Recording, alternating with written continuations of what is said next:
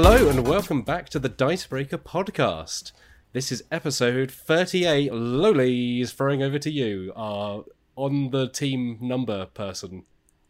Matt, I'm so glad you asked. It's like we lined this up almost perfectly because 38, the bingo call is Christmas cake. What? Ah, So close to Christmas. It's a week until Christmas. It'll be less than a week when the podcast goes out, actually. Or no, it's exactly it's a week. exactly 1 week. Look at that. Exactly 1 week from Christmas. And there won't be a podcast on Christmas Day, I don't think. So this is like perfection. 38 Christmas cake. This was the plan all along. Yeah, when we started the yeah. podcast. Back in March or whenever it was, we were like, okay, we need exactly 38 weeks to the week before Christmas. Yeah, my mind is blown. That's yeah. pretty good. That feels like one of those holistic things where everything just comes together. I think I will sleep well tonight. Oh, thank Knowing you. that we did the thing. Yeah, that's it. We've accomplished it. Time to Yeah, write that's off it. 2020. Yeah, Finally. can we can probably just end the podcast here, yeah. right? Yeah. Thanks for listening. I've been Matt Not just Jarvis. the podcast. Let's just pack up Dicebreaker, okay? Yeah, we can't top it. We cannot top it. Reach Well, the heights. one way or another, we'll struggle on, even in the knowledge that it's all a downhill slope from here. I mean, from here. Oh my goodness. Well, from the lining up of the numbers. this is true. Of course, we're here to chat about board games and tabletop RPGs. Well, thank you for being here, Alex Lolies, who we just threw over for numbers and not to introduce yourself. So, Thank you so much for having me. How are you a week doing? before Christmas. It's good times. I'm feeling good. Got my Christmas lights on. If you were watching the podcast, yeah, very festive Not background. just- Yeah. Thank you. That's the kind of quality you get when you watch the video version, Yeah. rather than just the description over the pod. Yeah. But I think, listening to a podcast is good times. I mean, that's the whole point of a podcast, right? So thanks to all of you who are listening with your ear holes, not with your eye holes. If you are listening to with your eye holes, please tell us what that's like. Unpleasant. Very, It gets in the bloodstream curious. quicker that way. You just put the pod straight in your eyes. Oh, yeah. Alex Meehan, Hi. thanks for being here. How you doing? I don't have a Christmassy background because I don't really have many decoration. I guess I can sing a Christmassy song to help us feel festive. Do it. Yeah, you can't Okay. line that up and then not follow through on it. Yeah. Okay, sure. Christmas time. It's Christmas time. Christmas time. There you go. Okay. We should, while we're at it, let's do the song that we were all singing this time last year. Are you hanging Hanging up up your your stockings on the wall. Are you hanging up your stockings on stockings the on the wall. wall? God, Are that's you gonna sound hanging awful. up It's taken me a year to get stockings that out of my head, and now it's immediately straight back on the in. wall? Oh, Are you hanging up your stockings on the wall? You can guess how the rest of it Yeah. goes, right? Yeah. Listeners. yeah. It is, Are you hanging up your stockings? it is the tradition. As is tradition, Mhm. we take a Christmas song and you just sing the same line over and over again, but to the tune of the song. Yeah. Yeah, I do remember us doing that incredibly loudly at the Christmas do last year. Yeah. Oh, Oh, Yeah. good times. it's all sad now. Well, I'm sure we can do it over video call with a lovely amount of lag to just offset it. Yeah, people Yeah. will love Just- listening to that. Yeah. For sure. And of course, I'm Matt Jarvis. I'm also here. But You're festive. You're am a I? festive person, yeah. Am I? Yeah, you're wearing reindeer ears. I don't know if that's I'll- just I'll- offensive. I'll work them in. Don't worry about it. Just gonna Photoshop them in. I mean, it looks. My wall is mostly kind of white behind me, so we can pretend it's a nice field of snow or something. Yeah. Is it not more of a what's that color that everyone had a few years ago? No, not Magnolia. It's Magnolia, yeah. Yeah, I mean that's kind of like your baseline. Yeah. We're just gonna paint everything this slightly off white. Yeah. Anyway, now that we've spoken about literal paint on my walls, should we get into talking about board games and all that? I suppose so. Yeah. I'm just I guess I'm trying to talk about wall colors rather than board games because I haven't been playing much. Well, by the time people listen to this, we will have played quite a few board games because we're planning to do a festive party stream. So Yeah. if you'd like to see us playing a load of board games that we can't chat about right now because we've not played them yet, that's the place to go. Yeah. By this time, we would have played them, so that you can think about it then. I think I will have enjoyed them. That's Yeah, that's my take on the games I'm yet to play. I think I lost them all, but I came close to winning in one of them, and that really annoyed me. I reckon I probably said something stupid at some point. That's a guarantee. There you go. There you go. There we go. All right, Lolies, Good what chat. have you been playing as you teed it up? I've been playing Love Letter. It will come out. I'm shocked. come as Honestly, no flabbergasted surprise. right now. I don't know what to do. That's all I've been playing for weeks now. I haven't even been playing Star Realms. Star Realms has just taken a backseat. Love Letter is all I play, and I'm still losing mostly, but I'm having fun playing the premium edition on Board Game Arena. Are you in love with Love Letter, though, Luke? I have always been in love. Actually, that's a lie. I'll tell you how me and Love Letter started. Oh, wow. We started off not on good terms. My friend Michael, who actually is, he's the person who got me into like modern board games, showed me Love Letter, and we played it 2-player, which already is like not a great way to play Love Letter, to be honest. But also we played the Factory Edition, which I have played. Oh, anyway, and I didn't like it. Right, didn't like it, and then I moved to Paris, and I played Love Letter there, and I loved it. The And City of I Love. Yeah. The City of Love that's Letter, not yeah. really why. But I played like the normal Tempest edition. I say normal. I played the Tempest edition as well, I should say. And I really liked it. And then I was like, to Michael, I was like, I really like this game. And he was like, what? But yeah, and then I've played the Factory Edition since then. And I think I've just realised that I'm just not into the Factory Edition for some reason. I don't know. I think it's like the art. It might also, are the characters slightly different? Do they work slightly different? I don't really remember. I think there are fewer characters in that edition. I can't remember. There are so many versions of Love Letter now. Some of them have slightly more cards, some of them have slightly fewer. Yeah, I don't remember what the differences are, if there are any. But Was it lacking heaving bosoms? yeah, probably. Yeah. I know for a fact that I don't really like the artwork of the Factory one, so that might have been one of the things. I have a feeling that some of the characters might be slightly different, but I'm really not 100% sure. But yeah, so ever since then though, I've loved Love Letter. It's just one of my faves. I never mention it in my faves because I'm not sure if it's even in my like top 3, but it's one of those games I always come back to and I can play over and over again. But it's also like premium edition specific now, I think. Like OG Love Letter, take it or leave it. Premium edition 5 to 8 players is where the sweet spot for me creme is, de la because creme. it's just got the extra characters that make it just chef's kiss for me. Yeah, I think I'm kind of with you in that. I think it occupies that weird spot where it's like you say, it's never going to be something where I'm like, yeah, that's one of my favourite games. But it is something that I've probably played as much as any other game, or maybe even more than any other game, because it's so quick. It just becomes like one of those things that you play in between other things, or to fill 5 minutes, or just becomes a constant. I just love it. And the thing is, like, the premium edition is a bit longer as well, so you're probably, like, a game will take you, I don't know, depends, maybe 45 minutes, maybe even a bit longer. But it doesn't really feel like that because it's quick rounds and all that.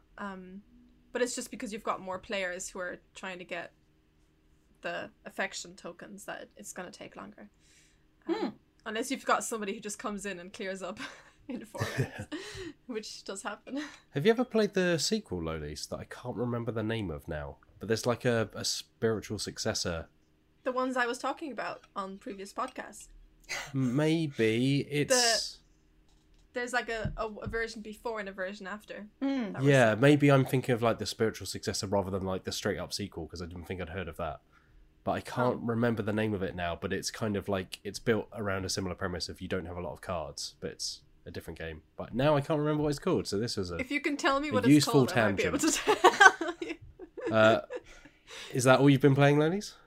That is literally it. I've not.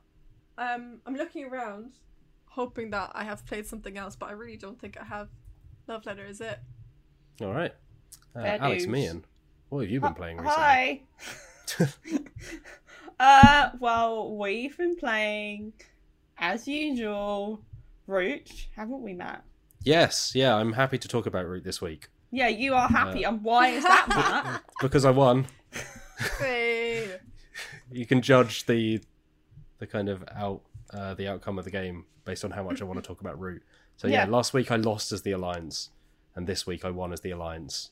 Nice. To be fair, it was a very lucky turn of events because I scored about 12 points in a turn, and went Is from this like a weekly thing you guys get together and play Root? At the moment, yeah, it has been recently. Every Monday at 5:26. Yeah, on the dot. Yeah, It's exactly. like if you've missed it, that's it. You're out. Slam out. the virtual doors shut. It's a very exclusive club. I didn't win again, which is fine. Like, sort of coming to terms with this. Sounds Yeah. fun. Well, throughout the whole game, somebody was complaining a lot about how they felt like they were being ganged up on. Oh, I can't do anything. Oh, you're destroying all my stuff. Was that And then Matt? look what happened. I They am being win. slandered here. Yeah. Just I'm like just telling her how it was. the Alliance now in that group has such a bad reputation that everyone stomps on the Alliance in the first 5 rounds. And yet you've literally proved why it has a bad reputation. Because it comes back out of nowhere and then just wins the game. And, myself, I was chugging along as the vagabond, just trying to make a day's honest work. And I slowly get my victory points, closer and closer to 30, 2 away, and somebody comes in and sweeps the victory. Honestly, I'm not bitter, but It doesn't sound that way. I feel like, I might have been robbed.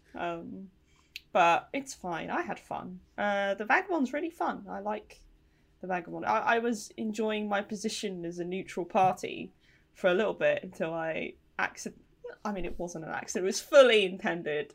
I destroyed one of the other factions, the Cats stuff, and then they were basically sworn against me for the rest of the game.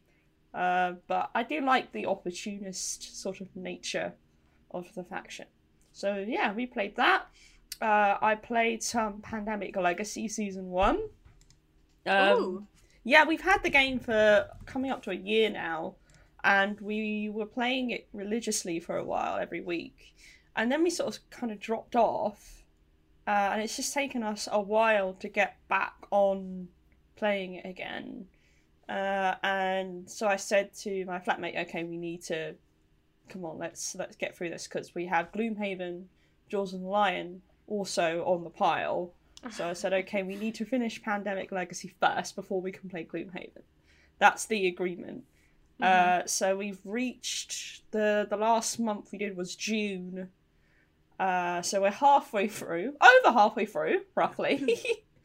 And we just keep winning. I feel like we're cheating somehow, because we've only lost a single month. And my friends are like, I don't know how this is possible, because we lost at least a few times. I don't know, I just feel like we've got the strats down, like every month is kind of different with the objectives you need to complete. So you can kind of go, okay, I'll focus on this, and maybe you can focus on this, and that's how we can get it done. But I'm convinced that we're doing it mostly right, because we're very close, like, to losing when we win. So, like, squeaky bum time is happening right until we manage to do it. We're usually, like, a few turns away from running out of cards, for example. Like, outbreaks aren't so much of a problem, but that's a specific thing to do with the game that I can't talk about because it would be spoilers. Right. Matt probably knows what I'm talking about. Yeah. Matt's definitely paying attention. Matt's Yeah, definitely no, paying I think attention. yeah, you're right. his, In that his face was like, it's those games are interesting in that like the thing you start off doing in the early rounds becomes less of a focus later on as it kind of evolves out of that. Like the possible ways you can veer away from other parts as you go through the game because of the way it evolves. But we're really enjoying it. We're liking the challenge and the fact that because we've won so much, we don't have any funded cards anymore. Like, we've got none. So we're just going through all the games without them. And we're still doing it, so we'll have to wait and see. And I also played some Point Salad. hey! Yeah, but yeah, you sent us that picture. I just remembered. Yeah, it was a version of Point Salad that wasn't correct. Depending on how many players you have in the game, you're supposed to deal out, not deal out, but you're supposed to have a certain amount of cards in the game. So we only had 2 players, which usually means you get 6 of each vegetable. Yeah. I forgot that when setting it up. So we were playing with the entire 90 cards. So I sent the group a picture of the table, which was at that point absolutely covered in point cards and vegetable cards. And I think in the end, our scores were around like the 200, 300 mark. Don't play the game like that. It doesn't work. So we replayed it again properly, and I was like, oh, this is great. So, yeah. Do you remember your scores for the actual game? Yeah, I won with like 50 something, and my flatmate got 20 something. They didn't do too well because I think they just.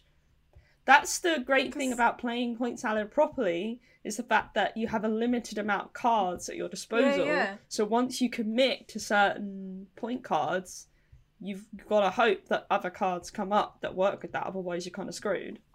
So Johnny and I played it for the channel earlier this year, actually, and I rewatched the video recently.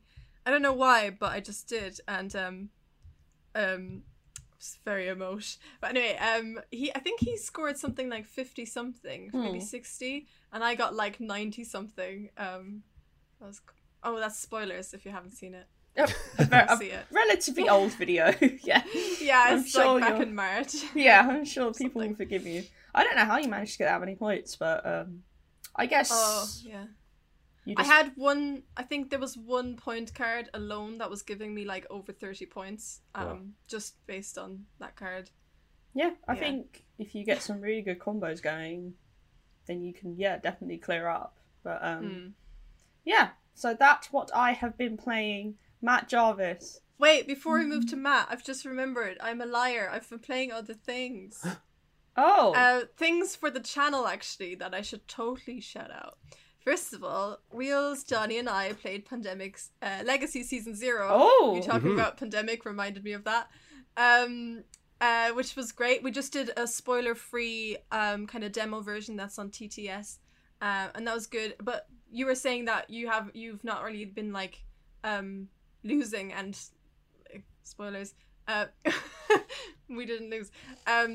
But yeah, we were all kind of saying, it seems quite easy, but obviously it's supposed to be a demo version, so it's I guess that's probably why. It's quite easy to win. It plays so differently. Obviously, we've not played Season 0, so Matt has, so you can probably speak better of its difficulty curve. But like in Season 1, the game deliberately adjusts to how well you're doing. So it makes things easier or harder depending on how much you're losing. So, obviously, if you played more of Season 0, I imagine that it might get harder because you would have less access to resources, maybe, things like that.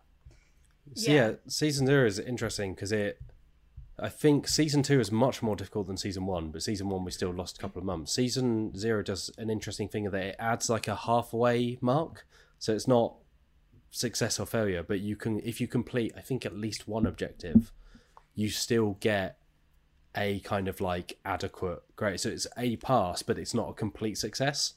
So they add that in as a level because in the previous games you have to do all the objectives or it's classed as a failure.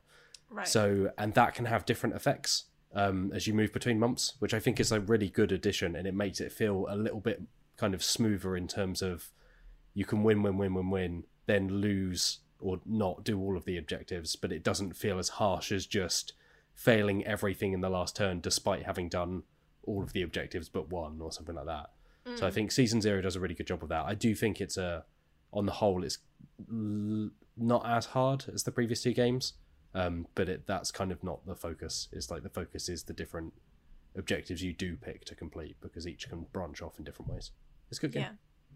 Yeah, for anyone who hasn't watched that video of us doing a Let's Play, you should go watch it, even just for Wheels' very funny Butcher impression at the beginning of the video, which Butcher from The Boys. I was confused because when you said Butcher, I was like, is he like a generic? Is there an impression for a generic Butcher? Like, meat here, get your meat he's here. like, he was like doing this like accent where like he didn't know whether he was English or Australian, and it was just really funny because it's something that's always really annoyed me about The Boys, like Butcher and The Boys, is that I'm always like, is he supposed to be from England? Because he sounds Australian, but then he also sounds like he could be from like East London. So I always found that and I thought it was just me, but yeah, the fact that Wheels was like, I'm gonna be Butcher, and then he did this like really stupid accent, but it was really spot on.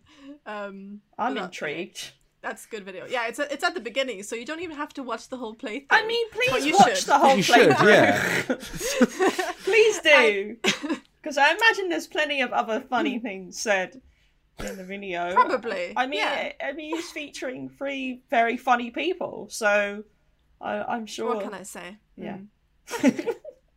Matt. And there's also we played Mechanica, which is a really sweet game where you like kind of run a factory of these kind of robot vacuum cleaners, and it's like a really sweet theme. It's really colorful as well, like the art is lovely, but it's one of those games where it's kind of, I guess you would call it an engine building game, because you're kind of building up your engine, but it was our first time playing, so we had to place these tiles in our factory, and I didn't know necessarily how tiles work together, seeing as it was my first game. And so right at the beginning, I like placed a tile that was really stupidly placed and really like messed up the game for me. So I was kind of like, we played for I think over an hour, and I was kind of just like quietly seething about like how annoying it was, you know, because I just couldn't really fix it, or like it wasn't an easy fix, and I was just getting mad, and I was just like, I'll be honest, I was waiting for the game to end. Because, you know, when you, like, make a mistake and you can't fix it, so you're just kind of like, I'm not going to win this. And it came around to my turn towards the end. We knew we were coming close to the end. And it was my turn. And the way that the game ends is for all the tiles in this, like, little round thing to be gone. And then the game, like, instantly finishes. Like, you don't finish the round. Like, it just instantly finishes. And it was my turn, and I just made a bunch of money. And I've made the exact right amount to buy the last 4 tiles and end the game. And so I was sat there like, if I do that, first of all, it ends the game, which is kind of what I wanted. Secondly, it messes with Johnny and some of the other people, because they had stuff they wanted to sell, and like they had a lot of their money kind of like invested in things.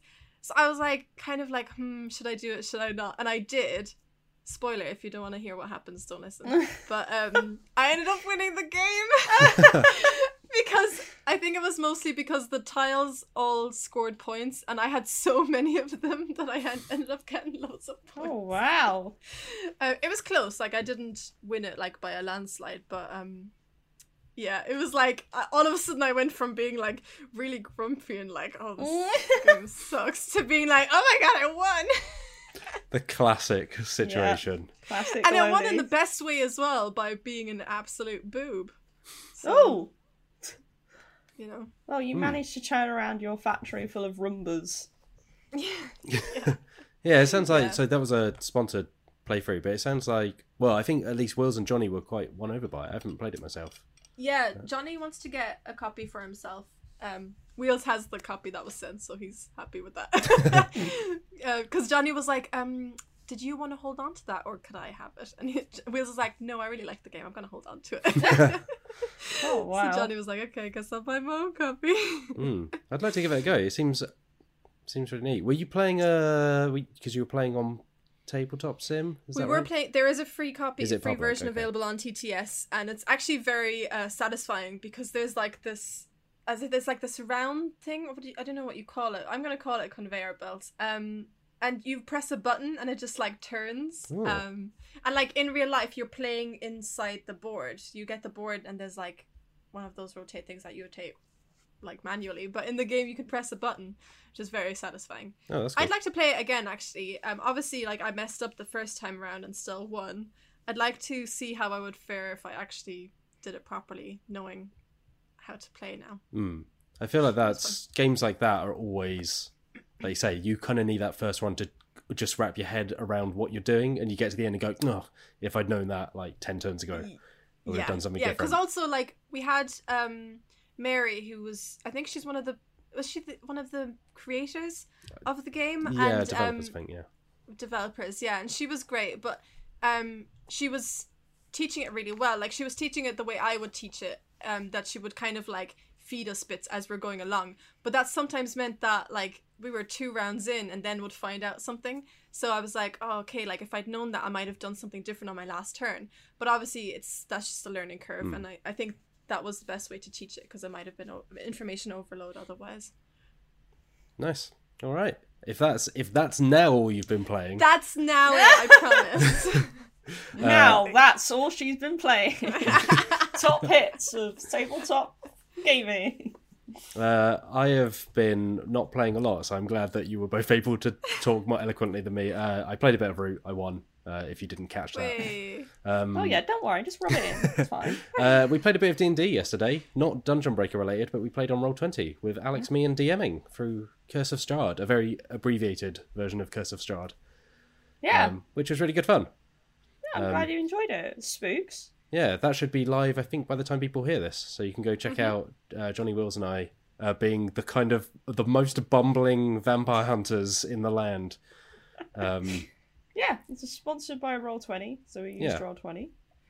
We were just kind of showing off some of that stuff, which I haven't used Roll20 a bunch, but it's. I think we're all theatre of the mind players. Yeah. So it's kind of one of those things where like we don't measure a lot of stuff, but I thought some of the lighting and stuff was neat. The dynamic lighting. The lighting is really cool. Yeah. Yeah, I've played a couple of games like that, and that I do think that's probably one of my favorite features, because you just don't get that IRL. Yeah. Unless like You're PM setting up. somehow like lights it. I don't know, but that is quite cool. I liked how easy it was to navigate the book itself, like because it just splits it up into essentially an index that you can just scroll through, and then if you want to open something up, it opens it up in a separate window, which is great. And also you can just place tokens on the board straight from the book itself, which is also really easy.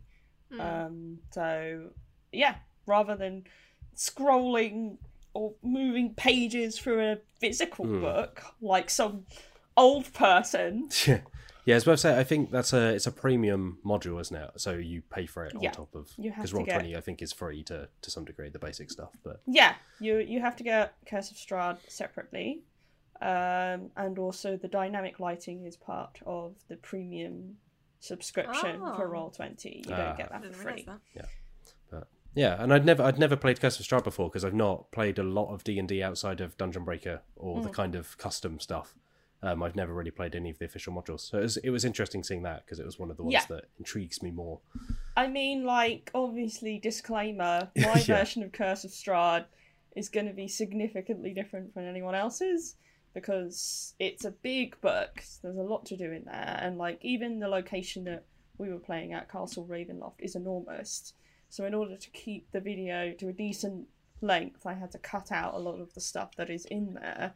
So what you do see, there's a lot more, and also I add a lot of my own stuff in there just to keep things rolling. Oh really? I hadn't noticed.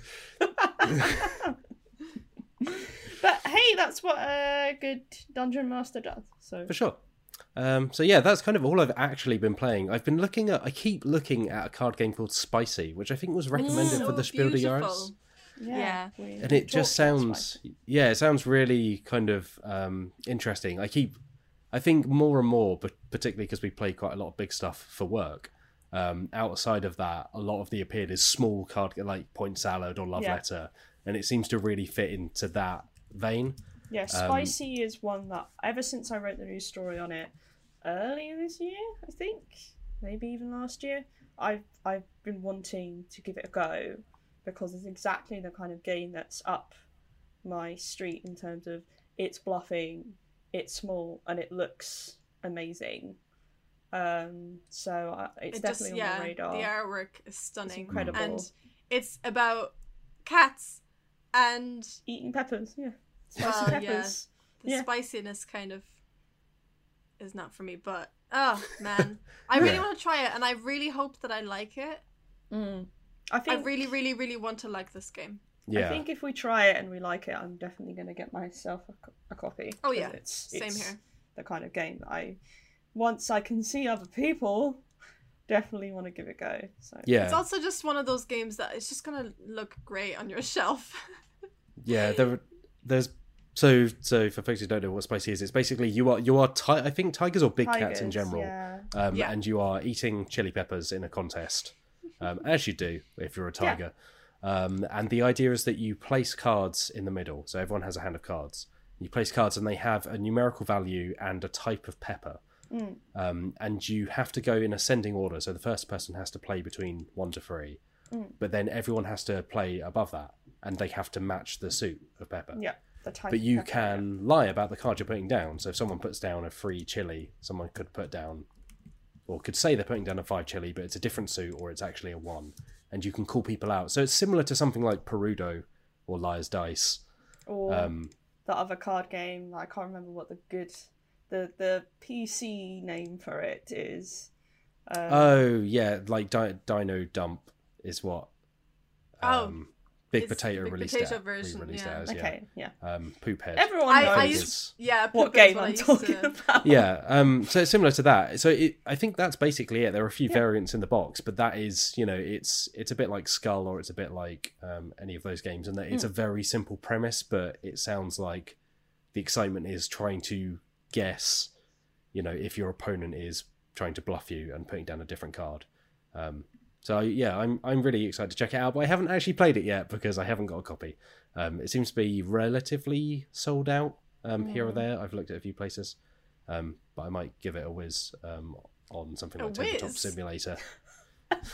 It's just a turn of phrase. Yeah. Okay, I'll give it a go. Does that passes muster for you? Is a whiz not peeing? Is that but you can say you can give it a whiz as well. I've never heard that, Matt. Okay, well, maybe my whole life I've been like, I'll give this a whiz, and people are like, ooh. Maybe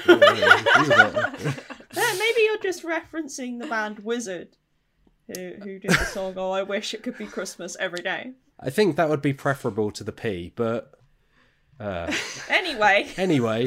Let's move on to news, shall we? Talking of P, that's all I've been playing about. Or all I've been playing. So, what have you guys been peeing out this week?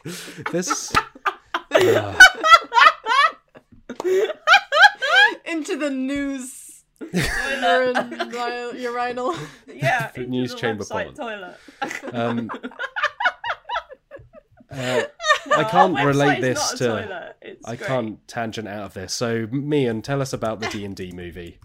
Yeah, I'll tell you about the D&D movie. God. What?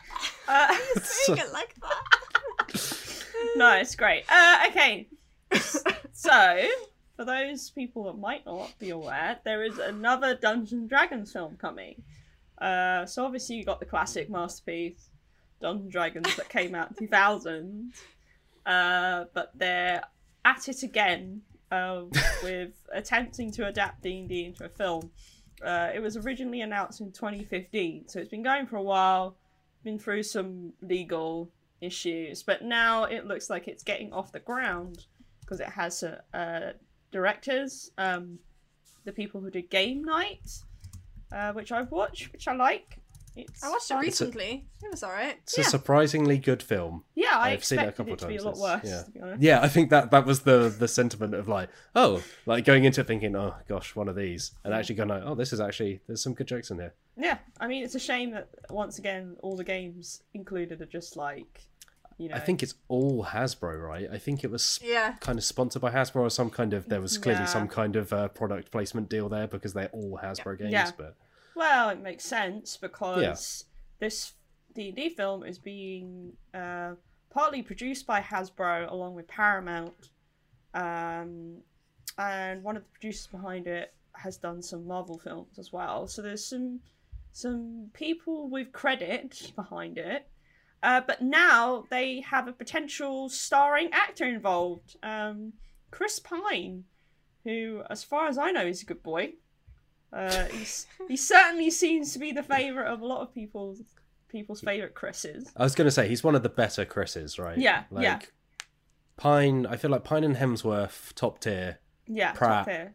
bottom tier. Bottom. Oh yeah. Yeah, He's floating about in the gunge at the bottom. yeah. So yeah, I mean, What, it is. Pratt?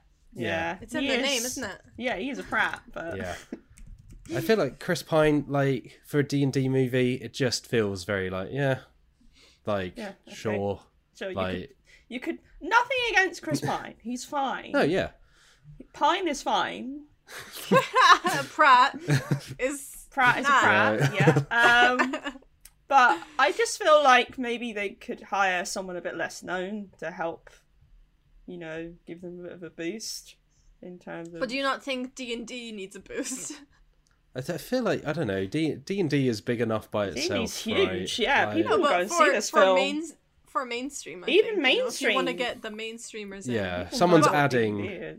billions of. Someone's like, okay, D&D is worth X number of millions. Chris Pine worth X number of millions. Yeah, and someone equals- at Hasbro is just doing that spreadsheet. Yeah, they've got a calculator and Hasbro they're do. going, okay, this plus this equals, and it's just a big Cha-ching. money sign. Yeah. Like, Yeah. Ding, ding, ding. Ding, ding, The ding. eyes Yeah, turn yeah. over to dollar signs. Yeah. Yeah, I mean, the thing is, obviously, we're aware of how big D&D is because we work in this industry, so obviously out of it, a lot of people aren't really aware of what it is.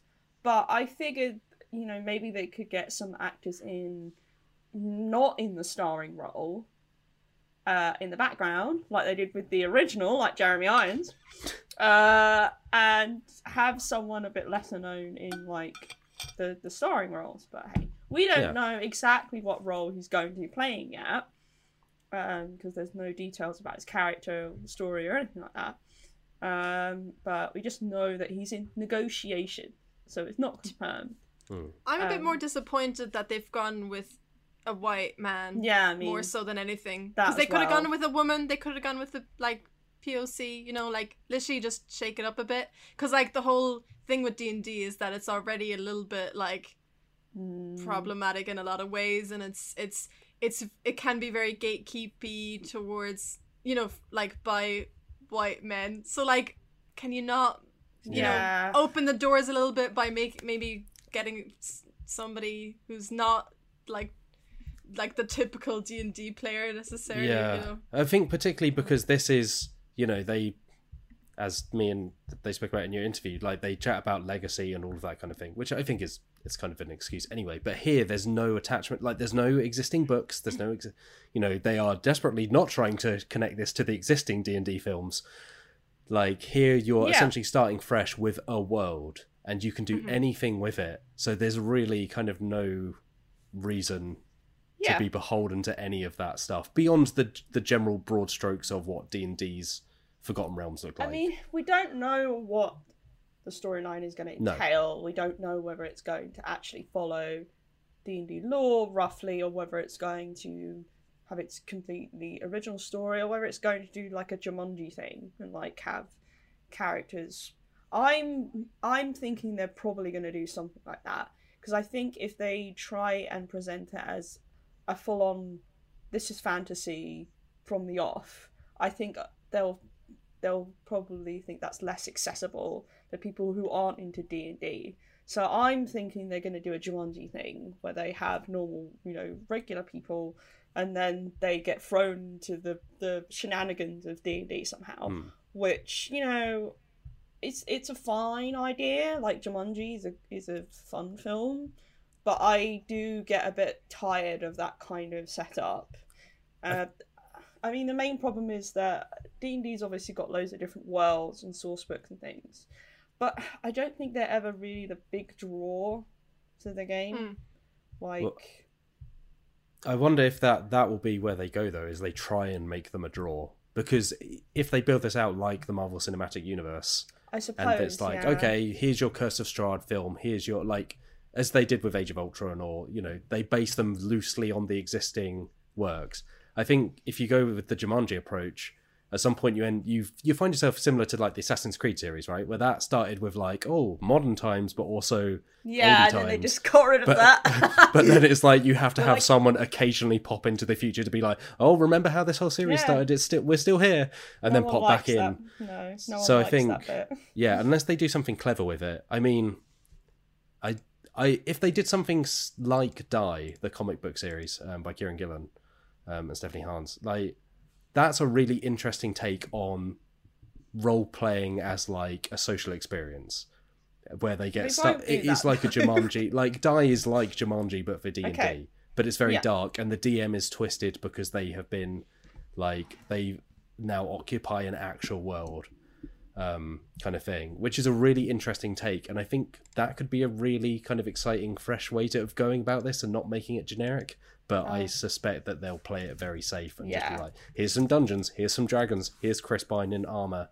You know, here's a D20 for some reason because we need to reference it. The thing is, I think even if they do it that way, I don't have a lot of hope for the success of that kind of approach regardless, because I just think fantasy is not very in at the moment in terms of what audiences want. Like, I feel like, you know, like Lord of the Rings kind of came along and people are like, oh yeah, actually fantasy can be really cool and like can do, like, not that fantasy wasn't good before then, but just like the general mainstream public.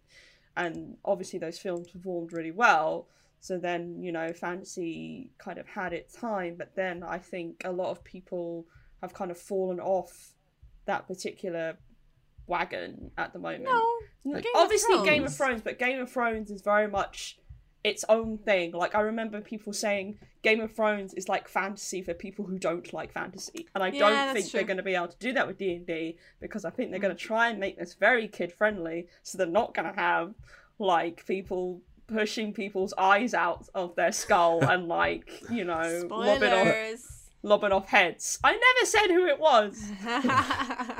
You could go that way. Like, again, like if they do it as a universe, right? You can have the 80s cartoon D&D kids on a roller coaster. Haha, look, we're having fun. And you can also go like, okay, here's the dark chapter. Yeah. Like, not your dad's D&D. Well, yeah, I guess I'm sure in business person's eyes, they're like, this will be the next Star Wars. Yeah, that's what they want. You know, like they can have the Clone Wars animation, and they can also have the Mandalorian stuff, and like I'm sure that's where they want to take this, is like in all, because they're also making the TV series, right? So that's already rolling. So I would guess that at some point they'll try and cover every single base they can for the cha-ching. Maybe I'll be proven wrong. I just think they're gonna try and play this very safe. Be like, okay, we want as many people, bums and seats as we can. Let's not make it too, you know, racy or whatever. So do you think there's going to be a D&D the musical? I hope so. I really hope so. I would go. I'd be all over that. There you go. D&D film discussion. I rolled a 20. Critical fail. Zone of truth. I mean, I think it will be telling, right? Who they cast from here on in. Like, is Chris Pine like the big name that's getting the headlines at the moment, and then everyone else in that film is. I really hope Ben Kingsley or Jeremy Irons is in it. I hope Chris Pine is like just a really small character that is like in it for about 20 seconds. Yeah, and then he gets killed off. No, they'll get Sean Bean in for that. Oh yeah. But yes, it'll be interesting either way. Like I think it's been long enough where they can do right by that world, but I think it really will show going forward, as with D&D as a whole at the moment. You know, they can do right by it, but there's got to be some kind of show of that. And the allure of money. yes. All right, let's move on to this next one, which Chase wrote about Cthulhu Wars. Has anyone here played Cthulhu Wars? Nope. Me I neither. don't think I've ever played any kind of Cthulhu related. Really? Oh, wow. Wow. You've somehow avoided I don't know how. the endless releases, including Lovecraft Letter, which is okay. It's one of the better love letters. Anyway, I've heard it's really good. But... yeah. Cthulhu Wars Duel is a 2-player version of Cthulhu Wars, which got a surprise announcement and release shocked. at the same time. So Cthulhu Wars, for those who don't know, is like a really big kind of strategy game where you play as the Lovecraftian monsters, kind of fighting over what's left of humanity. So you play as Cthulhu. You play as reality, right? But with yeah, at the moment, yeah. Yes, it's all a metaphor for capitalism. Yeah. But yeah, Cthulhu Wars is a 2-player version. They strip out some of the aspects of the bigger game. So there aren't humans, I believe. So in Thank the God. original game, you could be opposed by humans, but here they're just all gone. And it's meant to be quicker. It's meant to be a lot easier to play. Like I say, it's limited to 2 people, whereas Cthulhu Wars was like this big kind of multiplayer game. And it's out now. It costs about 20 quid, which is a lot less than Cthulhu Wars, which was packed with miniatures. Because Cthulhu Wars Duel just uses cardboard standees. So it feels like it's another one of those introductory kind of cut down versions of similar to Ticket to Ride New York or Pandemic Hot Zone, or you know, it's becoming a trend at the moment of, wow, not everyone wants to pay £100 up front for this big box that they've never played before, but they might pay 20 quid and give it a go and see how they go from there. So I'm interested. Like I'd like to play Cthulhu Wars. I haven't played it myself. I have a friend who is very into it and plays almost weekly, and absolutely loves it. I feel like it's become one of those games similar to Kingdom Death Monster, where the people who are into it are really, really into it, because it's this kind of like massive thing that's a hobby in its own right, with expansions and miniatures and so on. But there we go. If you like Cthulhu Wars Duel is out. Also from Chase, a few details crept out about the 4th and potentially final Root expansion. So that's kind of big box expansions, because they've done a few smaller ones here or there. So Cole Worley and Patrick Lader of Lader Games went on the Cardboard Herald, which is a YouTube channel, to chat about various things, but they spoke largely about Root. And the indication so far is that it will introduce 2 new factions, Badgers and a Rat Warlord, which sounds pretty good. Look at that rat! There's a picture of the rat on the news piece, and it just looks great. So it sounds like the... Cute. Sorry, Lolis. I just said it was very cute. Well, it sounds... It may look cute, much like a lot of Root, but it sounds kind of brutal. So the Warlord will be similar to the Vagabond, it sounds like, in that there will just be one meeple. You won't have an entire army. And that you will be able to essentially... You'll have an aura of influence around the Warlord because it's so kind of frightening or intimidating. Because it's just this rat in armor. Whereas the Badgers have been adapted apparently from a turtle faction that was scrapped. Whoa! So they play similar to turtles in that they are slower and more thoughtful, is the way it's been described here. So they build roads, they plan moves the round before they take effect. So you're planning one turn ahead each time. Patrick Lader described them as more militant otters. Otters being badgers the faction. are more militant otters, Yes. I believe. Yes. Otters, which were included in the Riverfolk expansion. I do think badgers make a lot more sense than turtles. Turtles in a wood. But yeah, they've also said that the expansion will have kind of more better developed rules for just 2 people, because you can play with 2 people in normal Root, but it's not the optimum way to play. And there'll be some kind of like tournament options. But like I said, they've suggested this will be the fourth and final expansion. So, which is Root came out 3-4 years ago. It sounds like this won't be out for a while. It will have a Kickstarter in early 2021, so presumably released towards the end of next year or 2022. But Lady Games also mentioned Vast 3, which they said it's not on the plate at the moment. Patrick Lader, who I think is the designer of that series, basically said he doesn't know when he'll go back to that series. So for the moment, it'll just be the 2 games. They also chatted a bit about Oath, Chronicles of Empire and Exile, which of course is the next game from Cole Worley.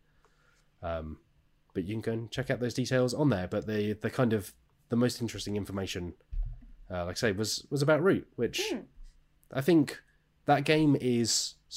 It feels very carefully designed, the way that all the factions balance each other. That I can imagine going beyond a certain number of factions at some point just becomes so hard to balance and manage. That I'm amazed they've even done this many factions at some point, because they're essentially designing different games for each one or different mechanics. I have yet to play Root. You should play over Slowlies. Invite me, Yeah, invite of course. me to play. Thank you. Goodbye. Of course, Slowlies. You can join our exclusive club. And then next week I can cry about Matt kicking my butt. Well, I'm sure I feel like Root would be a game up your alley, because it's quite savage. Like, it's ruthless. Oh yeah, it is savage. Like all I want next year right now is, so if this Kickstarter does come out next year, I'm hoping that they provide a level where you can get a copy of the base game along with the expansion, because I really want my own copy, because out of all the games I played this year, Root is definitely one of my favourites at the moment. Like, I've just fallen in love with it, so I definitely want my own copy. So yeah, Root's really good, so I'm excited. Yeah, it's cool. Speaking of games which are pretty good but not quite as good as Root, there is V Commandos, which is a game that came out a couple of years ago. It's kind of very heavily inspired by the Commandos video games. It's like a stealth action World War II game where you control a small group of commandos and kind of infiltrate bases, complete missions, and so on. It's really good. Like, I enjoyed it a lot. But it's coming back to Kickstarter next year with with one new expansion and 2 updated expansions. So it will have miniatures now. They're introducing those rather than the kind of cardboard tokens which were in the original game. And V Commandos Ghost, which will be the new expansion, will include a campaign mode. It will have a lone wolf mode for solo play, it seems, and XP, which they've kind of said these aren't the final names, but they've hinted at kind of there being connected missions and having like greater difficulty in some tasks. So kind of shaking up the original game for folks who already own it. And then there'll be, like I say, the expansions to the base game and the existing expansions, which will introduce miniatures and like new artwork, some new tiles, and so on. And it looks the cover photo that has been used in the article. It looks a lot like what's the name of that game? The Normandy one, the 2-player. Undaunted. Oh, Undaunted. Undaunted. Yes. Kind of has a very similar look, feely about it, but yeah. So it's fully cooperative, which is like the big difference from Undaunted, and it's less card driven. So it's like you take your actions and you can sneak around. And the idea is not to set off alarms, but you can set off the alarms and then everyone chases you. It's a really good game. I reviewed it when it first came out and I had a really, really good time with it. I think it does some really interesting things that kind of make it stand out in the... Like, it's not just another dungeon crawler where you move around and blast everything in your way. There's some kind of tactical options you can take in terms of creeping around. So, yeah, it's a cool game, and I'm kind of happy that it seems to be getting enough momentum to be getting new expansions and whatnot. So that'll be on Kickstarter next year. A quick one, which landed just before we recorded the podcast last week. But we're running back to it now. Alex Meehan, tell us about this Catan beer. Oof. Yeah, the Catan beer. There's some drama around this. So initially, the beer was kind of revealed by it's both a brewery and a bar. So it's a bar owned by a brewery called Tool Beers, I think. Yeah, and the bar itself is Bruce. It's in Copenhagen, and they kind of posted on Instagram that, hey, there's this Catan beer. So the beer itself has a label on it that's basically the front cover of the game, and there's a non-alcoholic one, which is the Seafarers expansion cover. No details as to like what it tastes like or its various notes and tones. But it's at the moment it's only really available at the actual bar itself. Why are you laughing? I just saw that one of the hashtags they used on the Instagram post is #craftbeerporn. Yeah. Right, okay. So at the moment you can't... That's really tickled you. Yeah. It's just like amongst... The rest of them are all like fairly normal, straightforward hashtags. Yeah. But, sorry, go on. Don't worry, I'll be quick. Yeah, you can get it from... I think at the moment you can only really get it from the bar itself. But they have hinted that it's going to be available on the Tool Beer online shop. However, soon after that story went out, we received an email informing us that the beer is not an official beer. It's not been licensed out to Tool Beer, being able to use Catan and the artwork.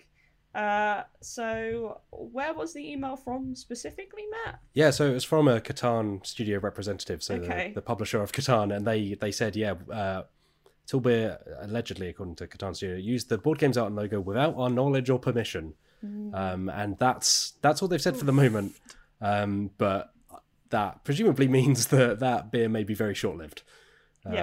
Because the way it was presented seemed to be all of it, like they tagged in the Settlers of Catan Studio. They were like, hey, look, we've made this Catan beer, here's the art, like, great job, Catan Studio. And then it's like, oh no, it looks awful, I'm sorry, but that's like the labeling and everything is just really ugly. Well, like, it tastes nice. half the can is showing just like the silver of the can. It looks like they just printed it on paper and stuck it on with glue. And it's just called Catan the beer. Yeah. The beer. Don't trade, build, drink. Yeah. Which, like, I mean, I don't know. Obviously, I guess we might find out how Catan really feels about that because, like, I don't know. Do they support drinking? I don't know. I mean, there's wheat in the game. You can make beer with that. True. What else are you gonna do in the lonely nights in your settlement? Yeah, you got to do something with all that wheat. They could have made that look so much better, though. Like, it just doesn't look good. It's a bit baffling, to be honest, why they've decided. Obviously, Catan is a big name. Why tag them then as well? Yeah, it's a little bit like... Surely you're going to find out. Yeah, maybe you could have gone about this a bit better. Like, maybe... I mean, because the thing is, I don't think they're going to get a huge amount of, like, new customers by putting this out, really, because... It's not like it's a major label of beer, so I think, especially with the shipping, I think it's not going to be a huge draw for people to be like, oh, I like Tool Beer now. Like, they've obviously got their own dedicated followers already. So I kind of feel like if they wanted to do a tabletop-themed beer, they could have reached out. I mean, they're in Copenhagen. Like, Europe is a hotbed of designers. They could have reached out to a more local publisher and gone, oh, can we do a beer themed on one of your games, Mm-hmm. please. Or just inspired, right? Like there are no shortage of beers or foods where Yeah. they're like a play on well-known films or whatever it may Get be. away with it. Like, But like straight up using the box art and calling Yeah. it Catan the Bear is Also, what version of Catan are they using in this picture? Because it's like mountains or something, which I'm not familiar with. I guess it might just be the second edition or the when it was renamed to Catan rather than Settlers of Catan. I don't know. yeah. No. It's got like mountains Oh, or some. Is that not mountains? Anyway, I'm not an Just me expert getting on distracted. Catan artwork. You know, but hey. oh no, I'm talking about the playing pieces. Sorry, there's Oh. like the beers are on a board and they've got like Oh, okay. weird like mountain pieces. No which I clue. don't know. I just for. feel like they've gone about this all the wrong way, really. So Yeah, it doesn't good sound luck like to it's going to end well. legal battles. Yeah. So yeah, if you want a Catan beer that's not official and not licensed or connected to to Catan at all, Bruce. you might want to move fast. But we have no idea what it tastes like, and yeah, there we go. I mean, I think the thing is like it wouldn't be out of the realm of possibility either because there's Catan shoes on the way. yeah. There's all sorts of merchandise out there. So a beer would be like, yeah, sure. Like I can see a Catan beer coming out, but this ain't the way. As a quick final one from today, which was something that Michael Wheels Whelan spotted and passed on to me, and I thought was very amusing. There is a variant of Scrabble, which someone has designed, and you can play it for free online if you've got a normal Scrabble set. It's called Blabrex, which is an anagram of Scrabble. But it replaces the normal Scrabble dictionary with gibberish. So you have to type in gibberish, and then it uses an AI to determine whether the word you've typed in is real enough. So basically you're trying to trick an AI into thinking that complete gobbledygook is a real word. Because it's the creator of this, so it's created by an artificial intelligence researcher and game designer, Max Kreminski. And they have designed it to use an AI. They've analysed English language words and certain patterns of letters and then plug this into this AI, and the AI will look at the stuff you type in and go, yeah, I could believe that's a real word. And only those words will be allowed. So you're not allowed existing words from the dictionary. You can't just type in like a random string of letters. It has to be believable enough, according to this AI, to score you points. And as another extra rule on top of that, once you've input a word and it's accepted, you can add a meaning to it. And at the end of the game, whoever has come up with the best meaning for one of your fake words scores half of that word's points again Oh, as a wow. little bonus. Nice. It seems brilliant. I was Yeah. playing around with it this morning while I was writing the story, just to kind of see what could trick it. And yeah, so like Durstbreaker, as I was trying to play around with Dicebreaker, that works as a word. That's believable enough. There's It sounds like you're saying Dicebreaker with a certain accent. yeah, Fern, Dursberger. Nernia, Bloke, but Bloake, and Indied. They all worked. So I think it does a really good job of just going like, almost making you double guess and go like, I can believe that. Like the kind of words that you spit out while playing normal Scrabble and have to have someone checking a dictionary because it sounds just believable enough. But yeah, I think it's a really fun kind of invention. So Kreminski created it for Proc Jam, which is a game jam about making something that makes something. So in this case, words. And they've said that they might update it in the future to have different kind of like opponents based on different ways of analyzing words. But for now, you can just head over. So you can find Kreminski on Twitter, or you can find our story. It's on GitHub. You can just access it for free, stick in the words you want, whether you're playing Scrabble or just playing around with it. But it's really good fun. So Cool. yeah, might kind of refresh your Scrabble playing experience a bit. Yeah, spice it up. Yeah. Spicy. All right, let's move on to emails. If you've got an email for the Dicebreaker podcast, you can reach us at podcast@dicebreaker.com. You can find us on Twitter at @joindicebreaker. You can find us at dicebreaker.com. You can find us all over the internet. Lowlies, would you like to read this one from Chris? Is this from Chris Pine or Chris Pine? We can't confirm where in the tier of Chris this Chris falls, but we assume it's somewhere near the top. Okay. Hi, Dicebreakers. Here's a question for the podcast. My favorite game for a long time has been Netrunner. However, now that my gaming partners are more limited due to COVID, I've been wanting to play something like it that has a lower barrier to entry for new players. I really like the idea of an asynchronous attack-defend card-based game that has a strong element of bluffing. However, I'm looking for something that plays in closer to 20 to 30 minutes and doesn't require you to build a deck beforehand. Any suggestion? Wow. Love the show, Chris. Very specific Thanks, Chris. requirements there. Yeah. I mean, yeah, it's very specific, and I won't hit all of them, but Star Realms! Take that, bingo box. Yep. It's, I mean, if you don't know what it is by now, you should. But I will tell you anyway. It's a 2-player card-based game where it's not really, it is kind of asynchronous, would it be? Because you build the separate decks, but you're building it within the game rather than before the game. It's a deck building game, and it plays about 15 to 30 minutes, I reckon, depending on how quickly you can kill the other person with your massive, lovely Thanks. We've mentioned Undaunted already, but I would throw that in the ring here, because particularly Undaunted North Africa, which I think is the better of the two games. Normandy is still brilliant, but it's much more asynchronous, and it is another deck builder, so you're using your deck during the game. You don't have to build it beforehand, but it has just elements of strategy. And Lodies, are you? Star Realms is better. Oh! I like Star Realms. I'm not gonna have a go at Star Realms, but I really like Undaunted. No, Undaunted is very good. Yeah, I agree. it's a really interesting design. It does something fresh with this kind of deck building, in the way it combines it with like the on the board strategy tactical stuff.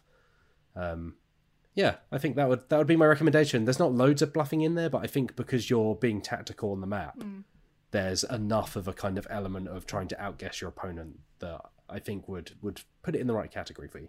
It's great. I'm not an expert with these types of games. Like, I've not played Netrunner. I know of it. So, I'm probably not the best person to come to for these kind of suggestions, but I guess the closest thing I can think of is probably Keyforge. Like, it's, a 2-player card game. You don't have to make a deck beforehand. I suppose how dramatically different each person's deck is. Not technically asynchronous, but, you definitely have access to different strategies there. I know you can pick up a starter set fairly easily. And it's pretty accessible because, like I said, don't have to build your deck. It's already there for you. The game instructions explain things fairly well for you. And because it hasn't been going for too long, it's not like Magic where there's like a billion different, mechanics and powers involved. Like, it's not been going so long that it's suffering from the bulk. Like, it's got a few new things in there, but nothing that's too overwhelming. So, yeah, maybe give Keyforge a go. Yeah, thank you, Chris. Mian, would you like to read this one from Aranjafall, friend of the site, member of the community? They are indeed. Hi, Icebreaker team. I'm new to tabletop gaming, and I've been playing modern games that you've all suggested over the last year, such as Wingspan, Point Salad, Root, etc. Every so often, an article will appear on Dicebreaker about a reissue of an older, award-winning game. I wonder if I should buy a copy to expand my gaming background. As a fan of movies and video games, I know that sometimes nostalgia can make revisiting older titles fun for previous players than new players. But I also wonder if I should be seeking out these older titles to have a more balanced knowledge of the hobby. Are there older games that are worth picking up for new players, or have modern releases that have incorporated much of what made those award-winning titles from decades past so groundbreaking at the time? Hope you are all staying safe and healthy. Best wishes and warm regards, Orangeful. Aww. Thanks for your question. Let's see, older games. I think it really depends. There's so many. Like, I mean, if you're talking about like games like Camel Up, that's like an award-winning game that's a couple of years old. Like I would say, yeah, pick that up. But it also depends on a lot of. It depends on the game mostly. Like, are you gonna actually play it? Like Camel Up in this example plays best when you have like more players. Like I would say, I don't know, 4 up would probably be best to play with Camel Up. Like ideally, you kind of have to take it game by game, I reckon. Like, I think Catan's probably won awards, right? Like, that's great, but some people not that into Catan. Or, you know, is there other games like Catan that have been released since that are better? Probably. Yeah, I guess it depends how like granular you get with some of that stuff. I think with something like Camel Up as well, the newer edition is the one I would recommend for most people. I think it does improve on the first one, but there are certain I've actually not games played where the newer version. Yeah. it's really good because it adds the camels running backwards so they can carry stuff the backwards. black and white really ones, fun. right? Yeah. So I think in that case, that's an edition that is better. But there are ones where a new edition comes out and it's not quite as good as the original in terms of component quality, or they've changed the rules a little bit. But I think, yeah, Lodi's, you're right in that it's hard to make a broad sweeping statement because like it comes down to the game. There are games that I would recommend from the 80s and 90s that I think are like timeless. Cosmic Encounter. Yeah, exactly, right? Yeah. Like Cosmic But then Encounter is still great. Oh no. Yeah. Or like Tigris and Euphrates, like I think is incredible.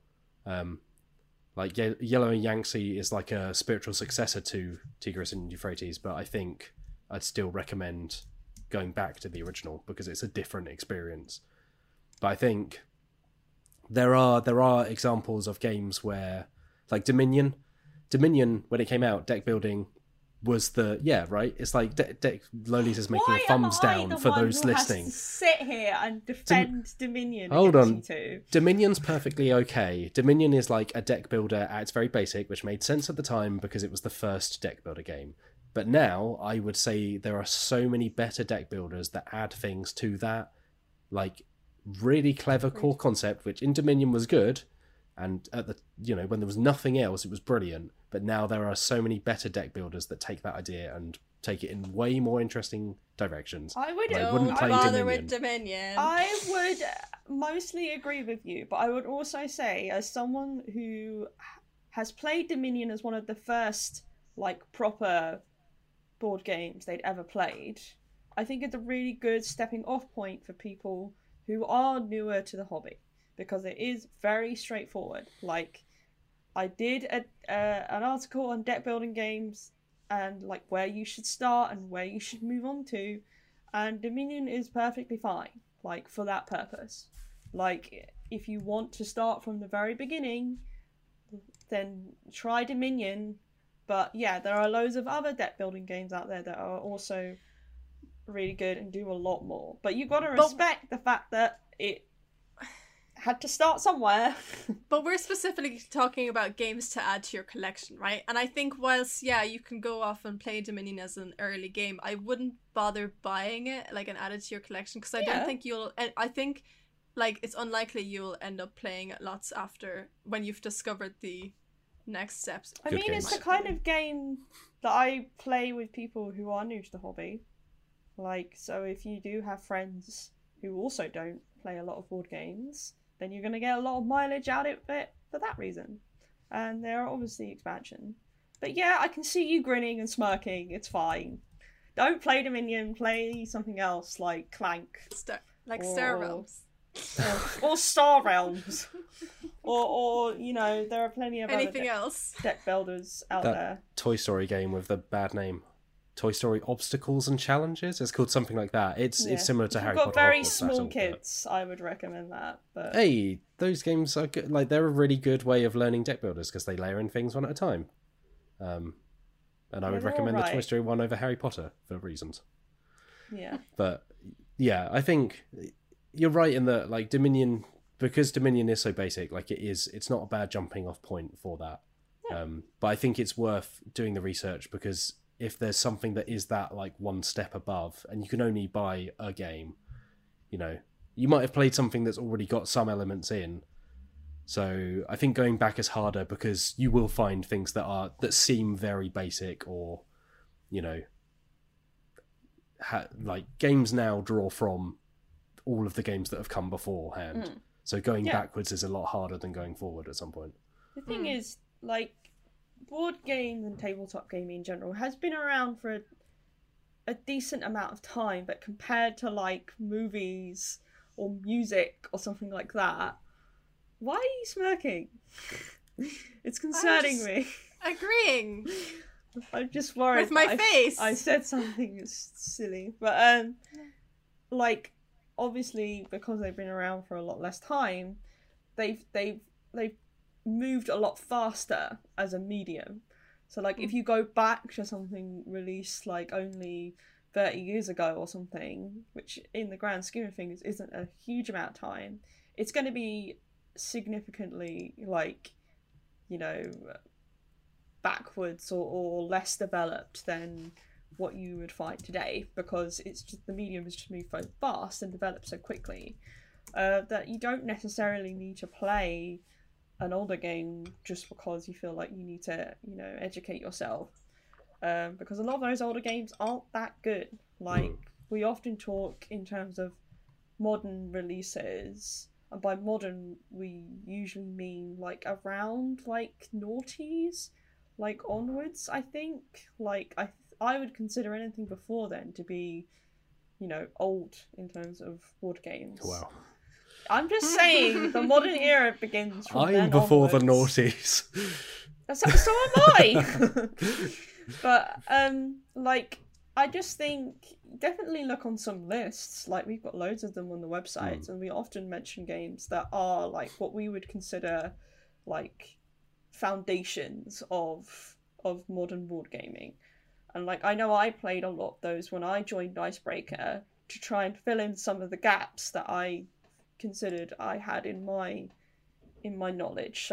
So like Root and Scythe, you know, those games that, like, everyone always mentions whenever they talk about the best board games of all time, which is a very subjective thing, but there are still ones that come up again and again. But don't let that, like, limit you in terms of what you want to buy, especially. Buy the games that you think you'll like, because it's an investment. But some of those games might be, you know, those heavy hitters that people always bring up. Yeah, I think it's also worth saying that a lot of the older games as well, by the nature of the board game industry, they'll be expensive or hard to find, because many of them will be out of print. And I think that's where new editions can be good at finding new versions of those. But often, if you like me and saying, like, if you like certain games, there's no shortage of modern versions, and a large number of them will be good. So there's not necessarily a need to go backwards, unless you are, you know, like you're saying, unless you have this real desire to be like, I want to see how this was originally. But you probably don't need to buy a copy for that. You can go to a board game cafe when they're open again. Yeah, or TTS or something like that. Yeah. Probably on now, something like that. But yeah. Yeah, play the things you want to play. Enjoy the things you want to enjoy, even if it's Dominion. No.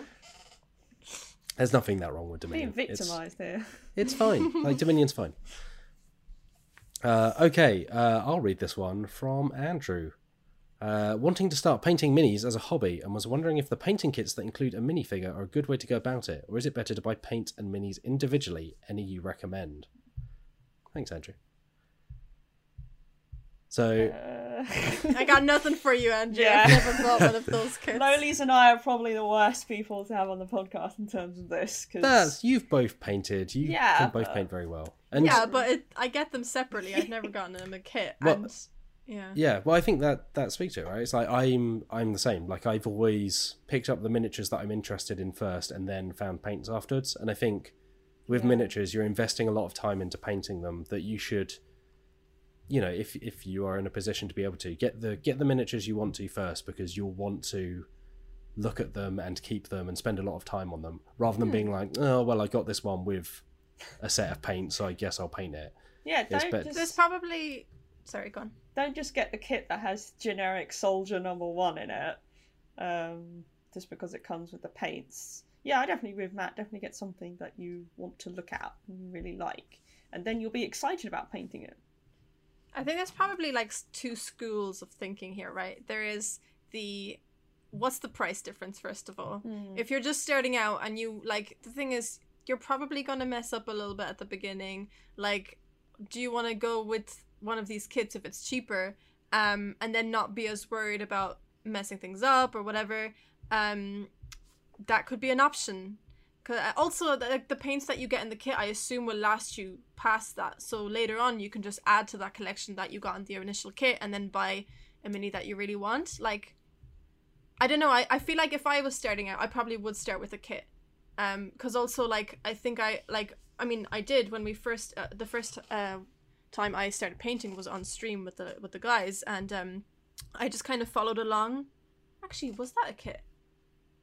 I just tried to follow along kind of what the color scheme was like on the box of the thing that I was painting. Whereas like now I just do whatever I want depending on what paints I have and depending on what I think like might work. So I guess you can build it up, right? I've never used one of those kits, but I probably would lean towards getting a kit at the beginning, but also I don't really know, like the Johnny and Wheels would probably have more to say about those things.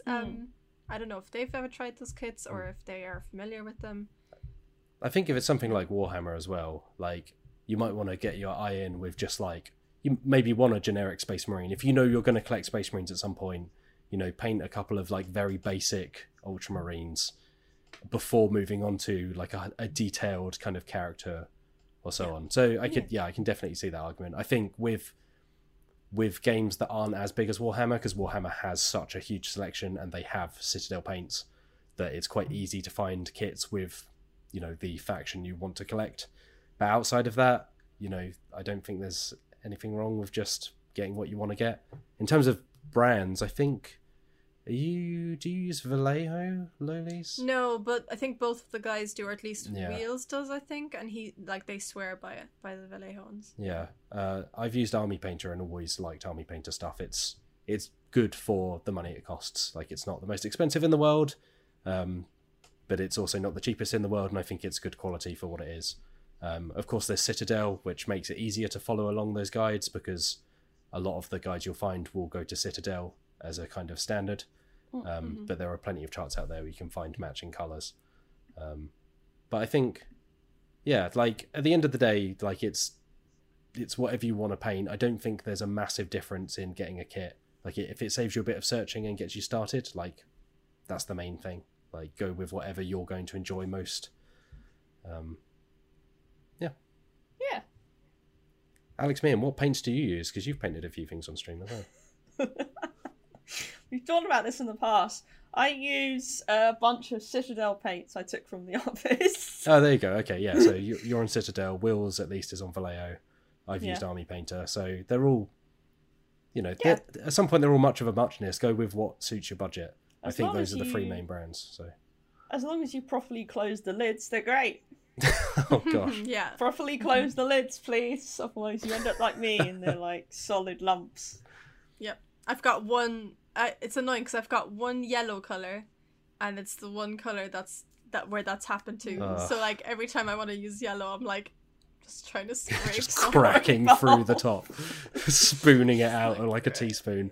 Yeah, it's hard. It's not a good time. Yeah, but yeah, there are a lot of starter sets out there. I think we may have a guide on the site about where to pick some of that stuff up for Warhammer. But that applies to kind of every miniatures game. So yeah. All right, I think that's about all we have time for this week. But before we leave you, lowlies from the video team, what's coming up on youtube.com/Dicebreaker. I'll tell you now, Matt Jarvis. Please do. I'll tell you There's right not much now. more of this podcast we can wait. No, I mean, I've literally got it here. So by the time this podcast will have gone out on Wednesday, you'll have maybe seen, or if you haven't, you should go back and watch it. The part 1 of the Strad on Roll20 Let's Play that me and Matt were talking about earlier. Hosted by our very own Mian here. On Thursday, we'll have played some, according to the schedule, Christmas games, Christmas party games. Christmas party? Oh, how delectable. Christmas party. Yeah, so similar to last year, we're planning to just get some fun, easy games on the go, and all of us just have a silly old Christmassy time. Tomorrow is the last episode of Dungeon Breaker for this arc. And we might have a little surprise extra next week, but I won't say too much on that. And on Sunday, hopefully, there'll be a list on the best Christmas games by our own Michael Whelan. Yeah, Michael Whelan has been in the list mines. He has actually literally been in the list mines, just hacking away at what he can. Taking up those recommendations. And part 2 for the Strad playthrough will be out next Wednesday. So if you've watched the first episode this week, you can watch the second episode next Wednesday. Why wouldn't you? You want to finish the story. Well, I would hope so. Yeah. See what shenanigans. Unless y'all you're get. too scared by Yeah. part 1. All right. Don't be a wimp. All right. Over on dicebreak.com, we have up, it went up today actually, but you can obviously still read it by the time you listen to this. We have a piece looking at the James Bond role-playing game from the early 80s, which is a really interesting read.